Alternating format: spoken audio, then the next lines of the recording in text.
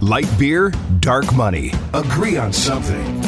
Politics, culture, and the intersection of faith, freedom, and free enterprise. And now, live from the Star Worldwide Network studios, here are your hosts, Light Beer, Chris Clements, and Dark Money, Sean Noble.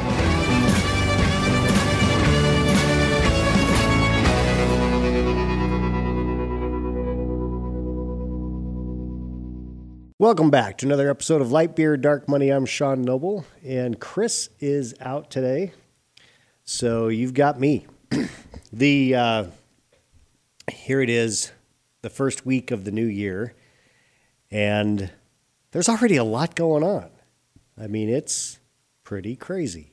So we'll tick off through some of the stuff that's happening. Obviously, one of the big pieces of news this week was the resignation of President Gay at Harvard University. And this was the culmination of just an ongoing onslaught of plagiarism charges that just continued to stack up. So obviously she got some negative attention in the hearing where Elise Stefanik asked whether or not the calls for genocide of Jews was violated the harassment and bullying protocols for Harvard. And she said, well, it depends on the context. And, you know, we all know what happened with the University of Pennsylvania. President resigned shortly after that. For whatever reason, MIT's person is hanging in there. And the Harvard Corporation, the managing structure, the board, was very defensive of their president, who at the time that this all happened, I didn't realize that she'd only been in her job for about 6 months, or has been in her job. She, as of when she resigned this week, it was 6 months and 2 days. So the shortest tenured Harvard president ever. And they came to her defense after this hearing, and they said, we are completely stand behind her. It turns out that Penny Pritzker, billionaire of the Hyatt hotel, she's got, I don't know if it's a brother or a cousin who is the governor of Illinois. She was in the Obama administration, very close to Obama. Obama was obviously a Harvard grad, and he had weighed in behind the scenes, apparently defending her. But the pile-on of the continued examples of plagiarism, which started with a couple and then exploded to almost 50 examples of her committing plagiarism. Now, that's not a good look. And ultimately, she resigned. Now, her resignation didn't apologize for any of that. She called it she invoked the race card. No surprise. And the problem, as I see it, is that higher education and a lot of corporations have really leaned in on the diversity, equity, inclusion, DEI stuff, that to the point of there's no merit base at all anymore. I mean, this has completely gone overboard in how we treat people, not based on what they do or accomplish or their character, but based on what gender they are, what sex they are, or what color they are. And that just that's not the way that things should be going. I mean, clearly it's a problem. Because one of the things that you have to think about is, if you were a student at Harvard and you were a serial plagiarist, you would be thrown out of school without even, much discussion at all. So that happened. And then we've had I think we have not talked about since it happened, the Colorado Supreme Court ruled to keep Trump off the primary ballot, and then the Maine Secretary of State did the same there. Interestingly, the Michigan Supreme Court refused to remove Trump from the ballot. So now it's going to go to the Supreme Court, U.S. Supreme Court, and it's going to be interesting. Now, I tend to think, and maybe we did talk about this, but I think that it's probably likely that it's a 9-0 decision to allow Trump to be on the ballot. And there's all kinds of reasons for that. The most obvious is that he's not been charged with insurrection, let alone convicted of insurrection. So that's problematic. I want to go back. I actually just remembered that there was a very funny tweet related to this resignation of the Harvard president. Nate Silver is a well-known. He had the website 538. He was, a prognosticator, looks at polls, does that kind of thing, and definitely left of center. I wouldn't say he's hardcore left-wing, but he's definitely not conservative. And so this was an interesting tweet. So the Associated Press, when she resigned, it said Harvard president's resignation highlights new conservative weapon against colleges, plagiarism. Now, that was the headline: new conservative weapon against colleges, plagiarism. Nate Silver quote tweeted, said, "Pretty worried about this new chrono weapon that can force you to go back as many as 27 years in time and commit plagiarism." I mean, so he's making light of this headline. This is ridiculous. I mean, it's not a conservative weapon. It's plagiarism. It is what it is. And if you're going to live by saying that plagiarism is bad, then you have to, the consequences of committing plagiarism have to be real. So anyway, I remembered that after I moved on, so I wanted to come back to that. So we'll see what happens with the Supreme Court. I'm assuming they'll take up the case fairly soon. The other thing that I saw a headline about Trump appealing to the Supreme Court, which heightens the pressure on the Supreme Court to get involved in presidential politics. Well, it doesn't need. You don't need to. It's not that it's heightened pressure. I mean, it's going to happen. As soon as the Colorado Supreme Court ruled that Trump was going to be removed from the ballot, the primary ballot, that was going to go to the U.S. Supreme Court. Period. That's just that was a foregone conclusion. So the pressure. It's not pressure. It's just their job, right? And then yesterday you had the release of the Epstein documents, which everyone's been talking about. Who's going to be on the list? Well, I kind of feel like it was meh. Now, there were interesting names that popped up. I haven't actually looked at all the names, but one name that popped up that I hadn't realized before was Bill Richardson, former New Mexico governor, energy secretary under Clinton, and an ambassador to the UN. And, God rest his soul, he passed away last year, so he's not around to have to deal with that. So good for him. There is one of them that popped up as identified in the documents. It was another kind of interesting. One is, speaking of the Pritzkers, Hyatt Hotels executive chairman Thomas Pritzker was identified as someone who was involved with sexual activities with an Epstein victim. And, Clinton was mentioned 50 times. That's not a surprise. We already knew that he was deeply involved with Epstein. And there were probably my wife said something about Cameron Diaz being mentioned. But here's the thing, is that just because your name popped up in these documents doesn't mean that you were involved in these sexual escapades. Now, in the case of Pritzker and Richardson and some others, it's actually in the transcripts of these depositions that, yeah, I had sex with that person, type of thing, or Epstein sent that person to have sex with me, whatever. So it is a sordid affair, no question. But the idea that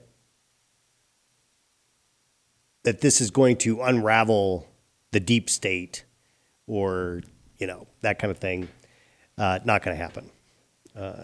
Yes, there probably are plenty of other folks who are well known that are on this, in these documents that, will surface as people dig into them. And we'll have to wait and see if there's any real big surprises. But as of today, 18 hours after they released, nothing that is like ultimately shocking in my mind.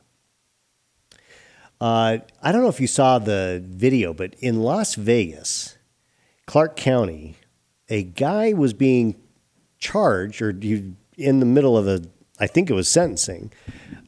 He was going to be sentenced to for assault with intention to harm, and his lawyer was arguing for probation, and the judge, a woman judge, says, "No, I think we're going to let him go a different direction this time. He's going to face, the consequences." I don't know exactly what the words were, and that guy just went off and literally dove over the bench and attacked the judge.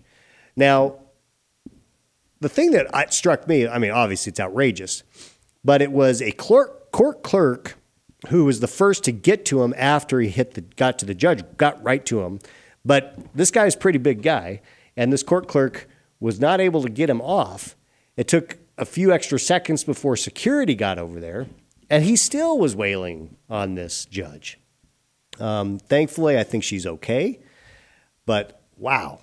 Talk about the lawyer probably just has got to be like, I was trying to help here, dude.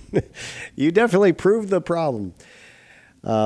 Anyway, so that if you haven't seen that, just Google Clark County judge, and that's probably all you have to Google to come across what's going on. What else is happening in the world? I mean, you've got, there was so I read over the weekend, maybe it wasn't the weekend, maybe it was a couple of days ago, that we have, they have determined what Generation Alpha is. So I'm a Gen Xer, we had the Millennials, we had the Zoomers, is that right? Z, yeah, Gen Z, so I'm a Gen Xer, and I have one daughter who is a millennial, and then the other 4 of that first batch of children I have are Gen Z, and now my younger kids are Generation Alpha. So anyone born from 2010 to 2024. So I have 2 kids, one on the way, due in March, so it'll be 2024. So those 3 kids will be Generation Alpha. Now, it is true that most Generation Alpha kids have parents who are at least millennials. Not very many Gen Xers are parents of Generation Alpha. I do happen to be an old father, and I embrace that. That's fine. It's keeping me young. So, but this is I'll read a couple things. Seen as a landmark generation, Gen Alpha, those born between 2010 and 2024, is expected to be the largest in history with more than 2 billion people. That is pretty amazing because, that's bigger than baby boomers. And I guess it's in part because, the population of the earth is significantly higher than it was in the 40s and 50s. And so, what's interesting is, Western nations like the United States and Europe, birth rate's going down. But in other places, it's significantly higher. It's going up in China. It's going up in, it's now increasing in China. It wasn't before because the birth rate was going way down. It's up in India. So the two biggest countries are on the upswing. So 2 billion people, that's a lot.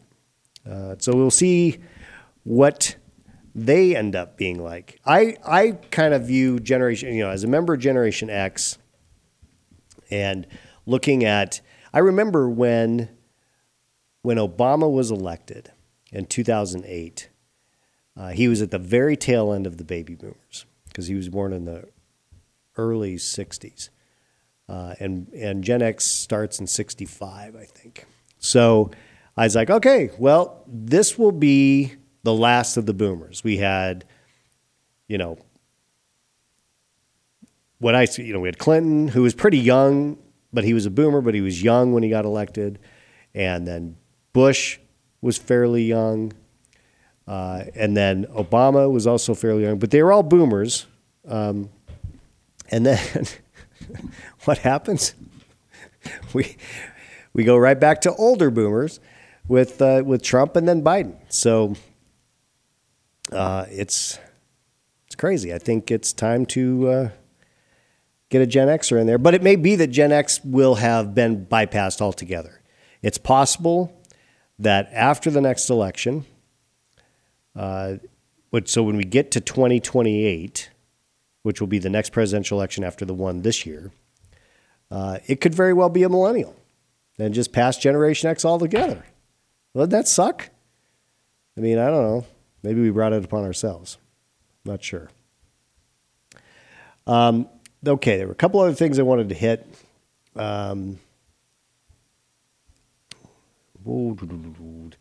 Anyway, you can read about the Claudine Gay being removed from, or the Harvard president resigning.